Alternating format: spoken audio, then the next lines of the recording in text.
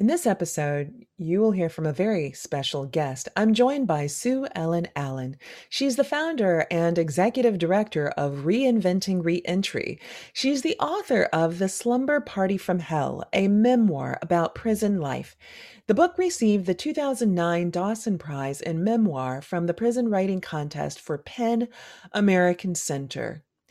We dedicate this show to Sue Ellen Allen and her work on prison reform and reentry.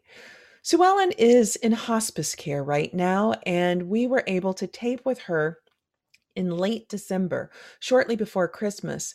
We begin this episode with our conversation. I first met Sue Ellen Allen in 2014. In doing research for me, a resourceful research assistant came across an op-ed that Sue Ellen had published. It described her time in a women's prison in Arizona and the harsh conditions under which she survived breast cancer. Memorable was how she described having her breast chopped off while shackled and chained. That's the way she described it. I knew then that I wanted to meet her. We became friends. Or We've visiting been a women in lot of jail or places together, prison. haven't we, We girlfriend? have been a lot of places together. Yes, we have. From Washington, D.C., up at the nation's capital. From the To, press club, from the Yes. press club in Washington to the White House to the, Yes. Yes, you name it. We've been there together. we have been there together. So you did travel so much. I mean, you became a teacher. You graduated from the University of Texas. Many people who would see images of you now, they would say that that's the epitome of at a certain point what defined an image of a Republican woman: the pearls, the beautifully coiffed hair from Texas. Yep, that's right. But there's been a journey, and at a certain point, in terms of what led to your incarceration, before you were incarcerated, your mother decided that maybe something else should happen. What did your mother decide? Well, my mother, are you talking about when we were indicted? I'm talking about before, yeah, exactly. And your mother said, I can do one thing or the other. We can either. Yes, I can pay for lawyers' fees, or we can go live quietly in Europe somewhere, but we can't do both. And David and I had been indicted for securities fraud. And I thought, I couldn't stop shaking. Michelle, you're a lawyer. You know how that is. I couldn't stop shaking, and I couldn't sleep, and I couldn't eat. And I'd lost about 25 pounds and 20 pounds maybe. And every woman's dream, but not that way. And I just thought, if I could just sleep for just a little bit, maybe 4 or 5 months, we could come back and we could fight this thing. Mother didn't want to do that. Mother wanted to leave and be gone. And so we did. We went to Portugal, David and my mother and I. And you haven't lived until you have been on the lam with your 85-year-old mother and her 14 pieces of luggage and her little portable sewing machine that she'd had since 1948. And no, that's not true. It was 1950. And we had that little sewing machine that she took everywhere, because my mother was a beautiful seamstress. She knew how to make anything. And so we decided at that point in our life we were going to go live in Portugal, and that was that was 2000. No, it was 1990. Well, it doesn't matter. Right. But who cares what the time is? We left the country, and I thought, well, if you just sleep and I could just sleep, right, we would come back and it would be all right. But it wasn't all right. It wasn't all right. And you and your husband, David, you turned yourselves in. Yeah, we did. Yeah, and came back to the United States. And then this is when another phase in your life where your life really changed. What was that experience like, being incarcerated, and you had just been diagnosed with breast cancer? The breast cancer was a sort of a shock. I jogged 3 miles a day for, I don't know, 10 or 15 years. It seemed like it forever. But who knows? I never smoked. I drank minimally. I was a cheap drunk, I always said, because I couldn't handle it. And I just was very, very surprised to find myself suddenly as a privileged white woman, like it's back to that, in Joe Arpaio's jail. I mean, heavens, I never even thought about something like that. So what was that experience like? If you could tell us a bit about making that decision, going through that surgery while incarcerated, what was that like? And how did the women respond to you to try to help you out? You know, Michelle, that when you lose your hair, I don't know if you know how many billions of dollars it is in hair care products that we have in America, but it's billions and billions of dollars in hair care projects that we have. And so when you think about losing your hair, this is a pretty big momentous thing. Except I have to just skip back here, ladies and gentlemen. If you could see both of us, neither one of us has a head full of hair. Michelle, because she is a tall, 6-foot black goddess who can go without hair and looks fabulous. And me, because I'm a little old, short white lady who has shaved her head since she lost it for, for breast cancer. But here's the thing, you lose your hair and you lose your breast. And who are you? I didn't know who I was anymore. I thought, I've lost my hair, I've lost my breast. What's left of me? Mm-hmm. And I found out, and and most importantly, I'd lost my freedom. Yeah. My freedom. Yeah. And I found out through losing your freedom and losing your breast and losing everything, your hair, you're still you. Mm-hmm. You're still you.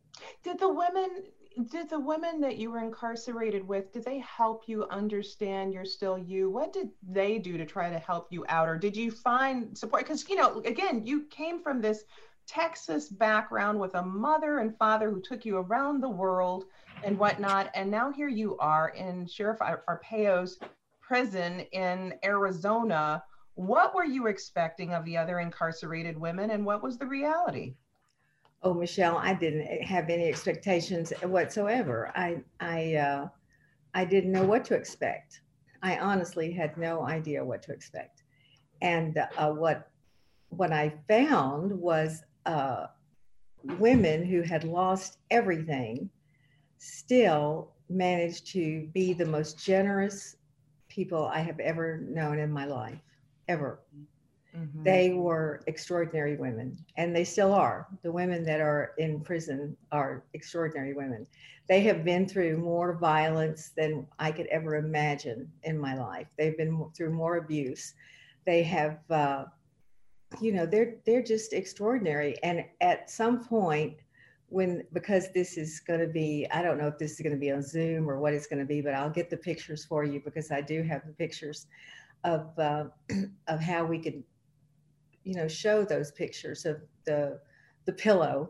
Yes. The pillow story, because it's an extraordinary story. Well, what is the pillow story? So you had the operation, and the path to the operation, when I first read about it, before I even knew you, but had been sent this article by one of my students, was stunning to me, because we were researching and tracking cases of women who were shackled during their pregnancy and delivery, which was at that point now made illegal in federal prisons and jails, but was still happening, and was happening at the state level. And so this student who came across, Allie Whelan, who's wonderful, give a shout out to her, who came across this article, sent this to me and said, Professor Goodwin, you ought to see this. And right after reading that article, I said, let's get her contact information. I need to talk with Sue Ellen Allen. So tell us about that, Sue Ellen, the shackling experience and the pillow. Well, I wish I could share my screen, because I have it on my screen, but I don't know how to do that. That's all right. We'll get a photo. And when I had my mastectomy, I came back from the prison. Back from the hospital. I came back from the hospital, and there was an order at the jail in the medical department saying, do not ever cuff this cover shackled this woman's right arm because she's at high risk of lymphedema. They didn't know what lymphedema was, but it means I've lost 28 lymph nodes on this side on my right arm, and I could get lymphedema when your arm swells up like an elephant, and it never goes away. Right. And the pain is pretty extraordinary. Right. And so I went through that, and they refused to not listen. They insisted on shackling, and I was in the middle of it. It was the middle of the like 2 or 3 o'clock in the morning, and they were handcuffing me and shackling me to go back to the jail. Where was I going? I was going to court, and so they were shackling 3 to you get out in the hallway to go onto the bus to go down to the courthouse from the jail, and they line you up, 3 women to a thing, and they shackle and handcuff you. And I gave him my permit, and I said, please, this is my permit not to shackle my right arm. And he shoved it back in my face, and he said, you forged that. I had the most extraordinary expression on my face. I mean, I'm not speechless very much, but I was pretty speechless. I said, I didn't even have a pen. How could I forge such a thing? Well, I couldn't, but he could, or anybody could. And I didn't forge it. And it was with a red pen, by the way, that they said I had forged it. Right. It's not even possible. Right. But they refused to listen. And so that as a tear was running down my face, he was grabbing my wrist and really hard. And I said, you could be gentle. And he said, I am being gentle. You're not lying on the ground bleeding. Wow. And it didn't say it in quite that nice a tone. I mean, it was really harsh. Right. And the tears just were coming down my eyes. And I just couldn't believe a human being could think that way, you know, but but Michelle, that's not, that's an example of systemic racism. Yes. That's what it is. He didn't see me as an old white lady with breast cancer. He saw me as an inmate with a number. Yeah. And inmates with numbers are historically Black, and that's what I deserved. And so that's what he saw in The shackling. The shackling and everything was symbolic of the person that was there, Right. you know, being handcuffed and shackled. Right. And you wrote about the shackling while having your breast cut off. Yeah. What you talked about, the breast chopped off while being shackled and as if you could run someplace, like the indignity, like kind of extra legal shaming, stereotyping, stigmatizing, dehumanization that's located in doing that, as if a woman whose breasts are being removed could possibly get up and run away. So let's just do this extra to let you know that we think so little. I don't know who thinks of stuff like that. I mean, I really don't. It's the same thing with shackling with women with when they're on maternity, when they're getting ready to have their baby. Yeah. And they're, oh, well, let's shackle them. And because, you know, they might want, excuse me, I've just got to have a little water here. Yeah. We've got to, you know, humiliate them more because they're going to have a baby here and sure, they can run somewhere. Exactly. And when you got back then for recovery, there are certain protocols. And this is important because this connects to how you met Gina and founded Gina's team, and even the reentry work that you do now. Because when you got back then to the jail, to the prison, there was a protocol, a health protocol that was supposed to be followed. What was supposed to be done in your case? No shackling, no. And they wanted a pillow to cushion my arm because they had to have it to protect my arm from lymphedema. Yeah. Well, no pillows allowed. That order was denied to the medical department. The sheriff said, no, they were not going to let me, I couldn't have a pillow. But the women after stage 3 breast cancer. After stage 3B breast cancer and a mastectomy, radical mastectomy. Right. And the women left my cell and came back about 3 hours later. And they said, close your eyes, Sue Ellen, and hold out your hands. And I did. And when I did, I felt the softest, most incredible thing. And I opened my eyes and it was a pillow.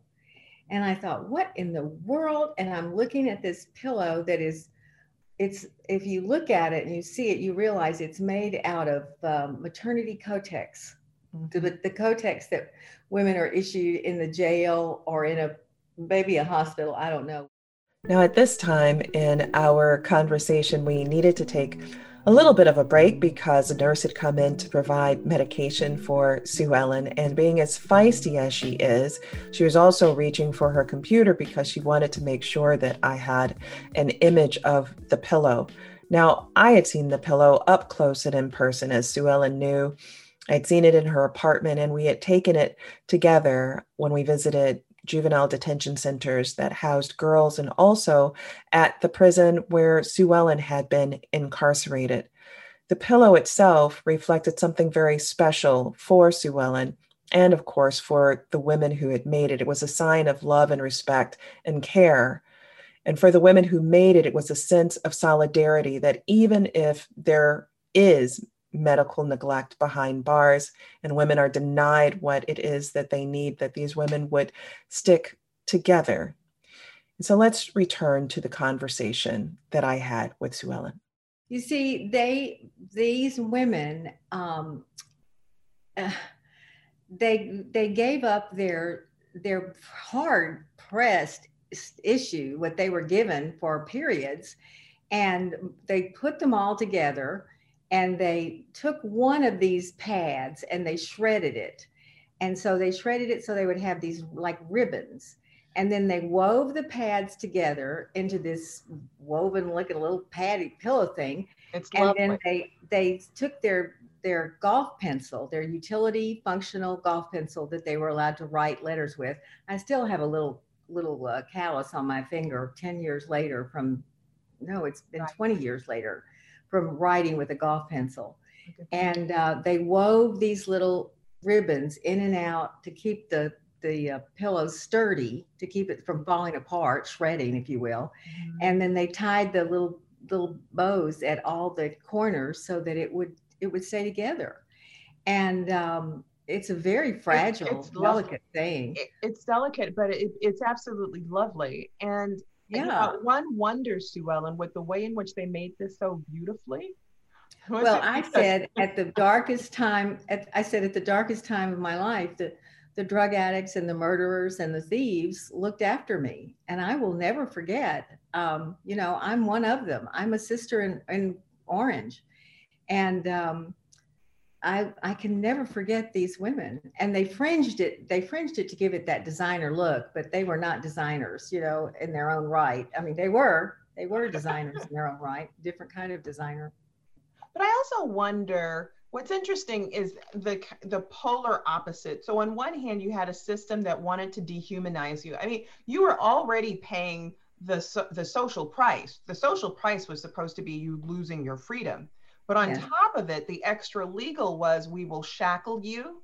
We will keep you in a holding cell with roaches and mice running throughout, and you don't even know when the operation is going to take place. We will not allow anybody to be there to provide support for you. These are all of the extra legal ways, unnecessarily, because you're already locked up. You're already away from society and everything. But here's the extra legal things that we're going to do to you to really stick it to you. And yet, on the other hand, here it is that you have these women who take what for them is a precious resource and they transform it not just to anything that's just utilitarian, right? Because they could have just bunched it together and here's something for you to put your arm on, lady. But instead, they saw you. You hadn't been there for years with them. You had just gotten there. And somehow right away, these women who, as you say, the murderers, the drug addicts, the sex workers, were like, we see you. We recognize your humanity. And we will make this pretty for you. Yeah. To help you. That's exactly right. That's exactly right. And how extraordinary is that? They, at the darkest time of their life as well, they found a way to be loving and generous in ways that often privileged white women don't even associate with such a thing. Exactly. And had you had any prior experience with a population like this, the women who actually came to your aid, had you? So they even saw you, like these Black and brown women and other women of various life experiences, even though you were the redhead with pearls kind of background of a woman, they said, you know what, we see the humanity in you. She's one of us. She's one of us. They welcomed me in and made me part of them, and I will never forget that. So who is Gina? Because you know how we found each other and began working together before working together on Reinventing Reentry. We were working together at Gina's team. Who was Gina in your life? Gina was she was one of my first cellmates. She wasn't my first, but she was one of my first. This darling young girl, 25 years old, and she started walking the track with me. And I thought, why does she, 25, want to spend time with me at such an age? I just didn't understand it. So Gina began walking track with you, and you wondered, why is this 25-year-old trying to hang out with me? How old were you at that time, Sue Ellen? I was 57. You were 57. And I thought, what in the world is she wanting to hang out with me? And I said, I asked her that. And she said, I could learn a lot from you, Sue Ellen. And I thought, wow. She said, do you mind? I said, no. I said, I probably could learn a lot from you too. And you grew close together. She became your cellmate. She became my cellmate and my caregiver. And when I started going in for chemo, and I went in for chemo, and then I went in for radiation. Mm-hmm. And I was so sick. And just recently I started radiation again, which is interesting. So, I've ended up with the same disease that Gina had that killed Gina in prison. Well, let's talk about that, because in part that also brought us together, your story and Gina's story. What happened to Gina, Sue Ellen? Gina collapsed one day, and we took her to medical, and medical said, she said, my head feels like it's going to explode off my body. And they said, yeah, you've got migraines. Come back in 2 weeks, and if you're still sick, we'll believe you. And they wouldn't give her a blood test. They wouldn't do anything for her. 2 weeks later, we took her back because she couldn't walk. She could hardly walk. And she said, my ears and my gums are bleeding. And they said, well, you have gingivitis, brush your teeth and drink more water. Mm-hmm. And, but no blood test. And then finally in another 2 weeks, and she said she'd now lost about 25 pounds, but maybe not 25, 15 pounds. And she said, I can't swallow Jell-O. My throat feels like I'm swallowing ground glass. Mm-hmm. And so they said, oh, well, you have strep throat. Then here's some antibiotics, but they wouldn't give her any blood test. And her parents called and asked for a blood test, and they wouldn't give it to her either. And so she was really, really sick. I've never seen anybody in so much pain before. She was in excruciating pain. And it seems, if I recall correctly, that in the advocacy on her behalf, it wasn't well received. What was the atmosphere when you tried to advocate for her? Wasn't it kind of threats to you and other women just in trying to advocate for Gina? Yeah, it was insulting that we were trying to help her, and they weren't allowing it in any way. So yeah, it was the same song, different verse. Right. And what happened on the day in which she finally got some care? What happened? Well, they finally took her to the hospital, and her parents, the doctors were furious at her parents, and they said, what is wrong with your daughter? Why hasn't she gotten a blood test? They did a blood test, and her white blood count was 300,000 and her red blood count was 0. Mm-hmm. She had myeloid leukemia.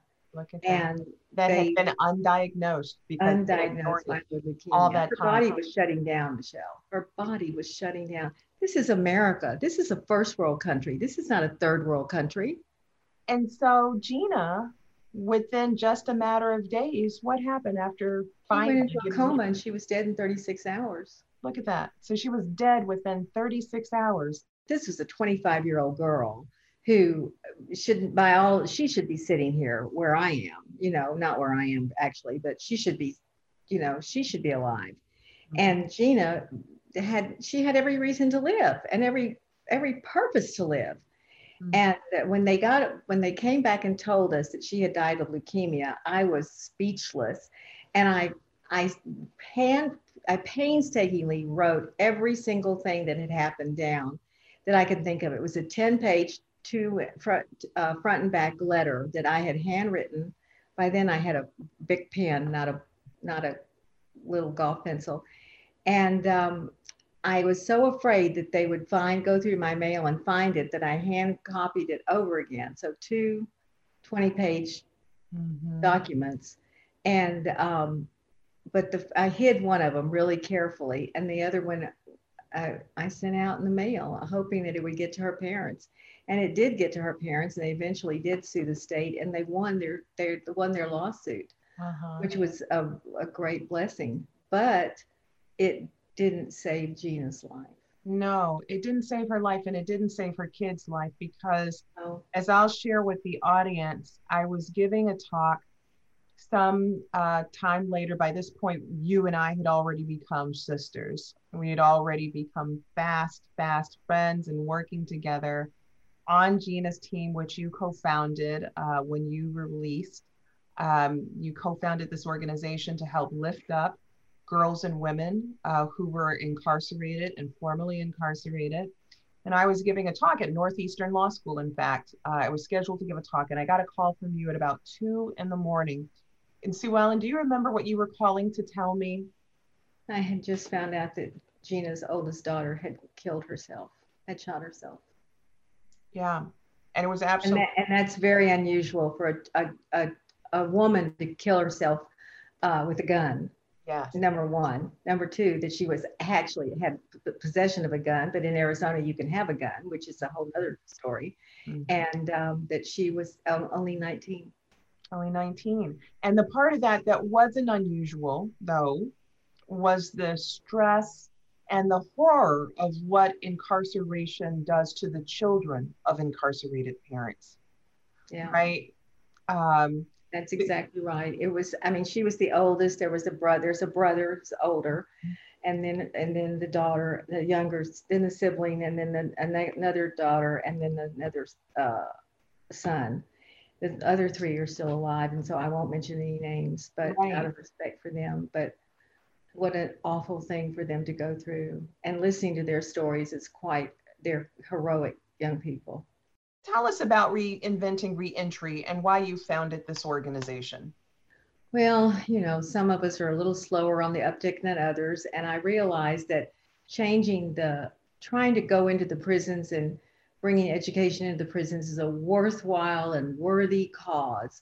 But it's like trying to empty the ocean with a slotted spoon, because it's one human being at a time, which is priceless. Every human being is priceless, but we need to make the change at the cellular level in our policies and in our changing hearts and minds. But yes, it's changing the hearts and minds of the ordinary person who doesn't understand, like me, the privileged white lady who didn't understand what it's like to be inside. Yes. And who are these people, and why do they deserve anything? Why did they deserve education? Why did they deserve medical care? Why did Gina deserve it? Why did any of these things? I had to go there to find out the answers. You can't get licensed. You can't. Oh, there are 40. If you look at the national, I'll send you this information, Michelle, because there are over 42,000 legal collateral consequences if you want to job in United States of America. There are 42,000 collateral consequences. So in other words, 42,000 laws that prevent you from, I can't have a business that has gumball machines in it because it's coin operated. No. So let's repeat that for an audience that has no.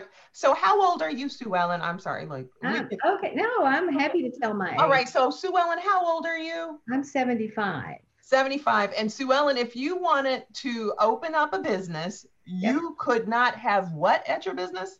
I couldn't have a gumball machine. You can't even make that up. No, I can't make that up. Who makes that stuff up?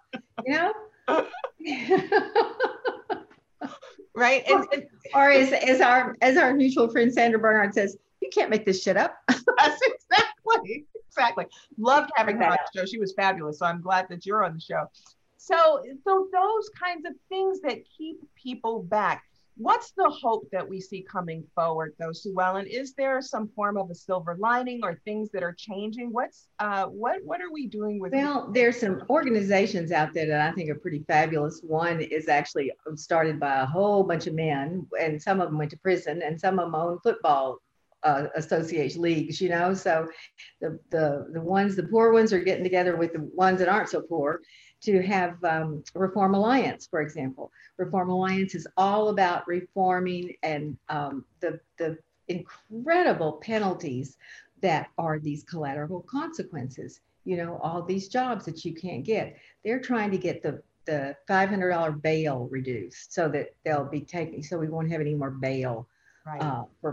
That poor kid at Rikers Island was there for 3 years. Yeah.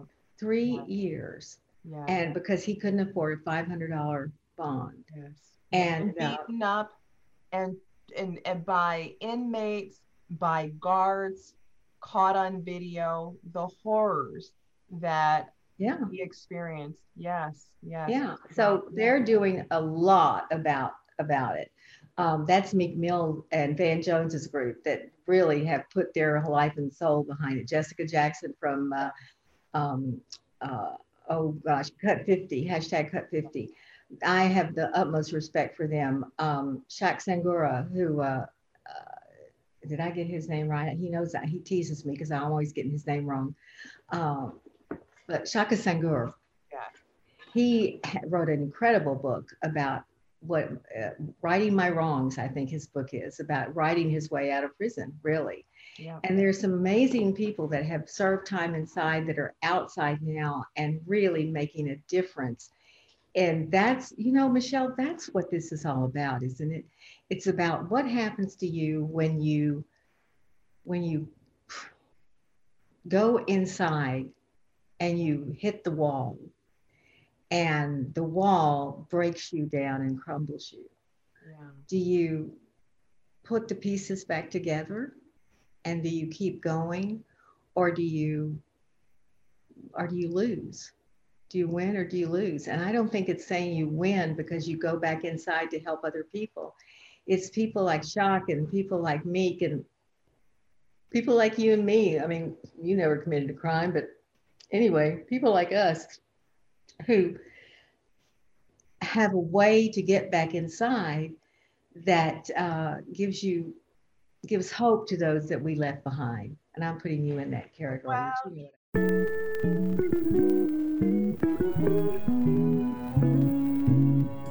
Guests and listeners, that is it for this very special episode dedicated to Sue Ellen Allen of On the Issues with Michelle Goodwin. I want to thank Sue Ellen for joining me and being part of this very important and critical conversation. And to our listeners, I thank you for tuning in for the full story. I hope that you'll join us again for our next episode as we will be reporting, rebelling, and telling it like it is with really special guests as we continue to think about dismantling cultures of sexual violence, mass incarceration, and issues that are important to you. And for more information about what we discussed on this episode, please head to MsMagazine.com. And if you believe, as we do, that women's voices matter, that equality for all persons cannot be delayed, and that rebuilding America, being unbought and unbossed, and reclaiming our time are important, then be sure to visit us at Apple Podcast. Look for us at MsMagazine.com for new content and special episode updates. Rate and subscribe to On the Issues with Michelle Goodwin in Apple Podcasts, Spotify, iHeartRadio, Google Podcasts, and Stitcher. Please let us know what you think about our show, and please support independent feminist media. And if you want to reach us to recommend guests for our show or topics that you want to lift up, write to us at ontheissues@msmagazine.com. This has been your host, Michelle Goodwin, reporting, rebelling, and telling it like it is. On the Issues with Michelle Goodwin is a Ms. Magazine joint production. Kathy Spiller and Michelle Goodwin are our executive producers.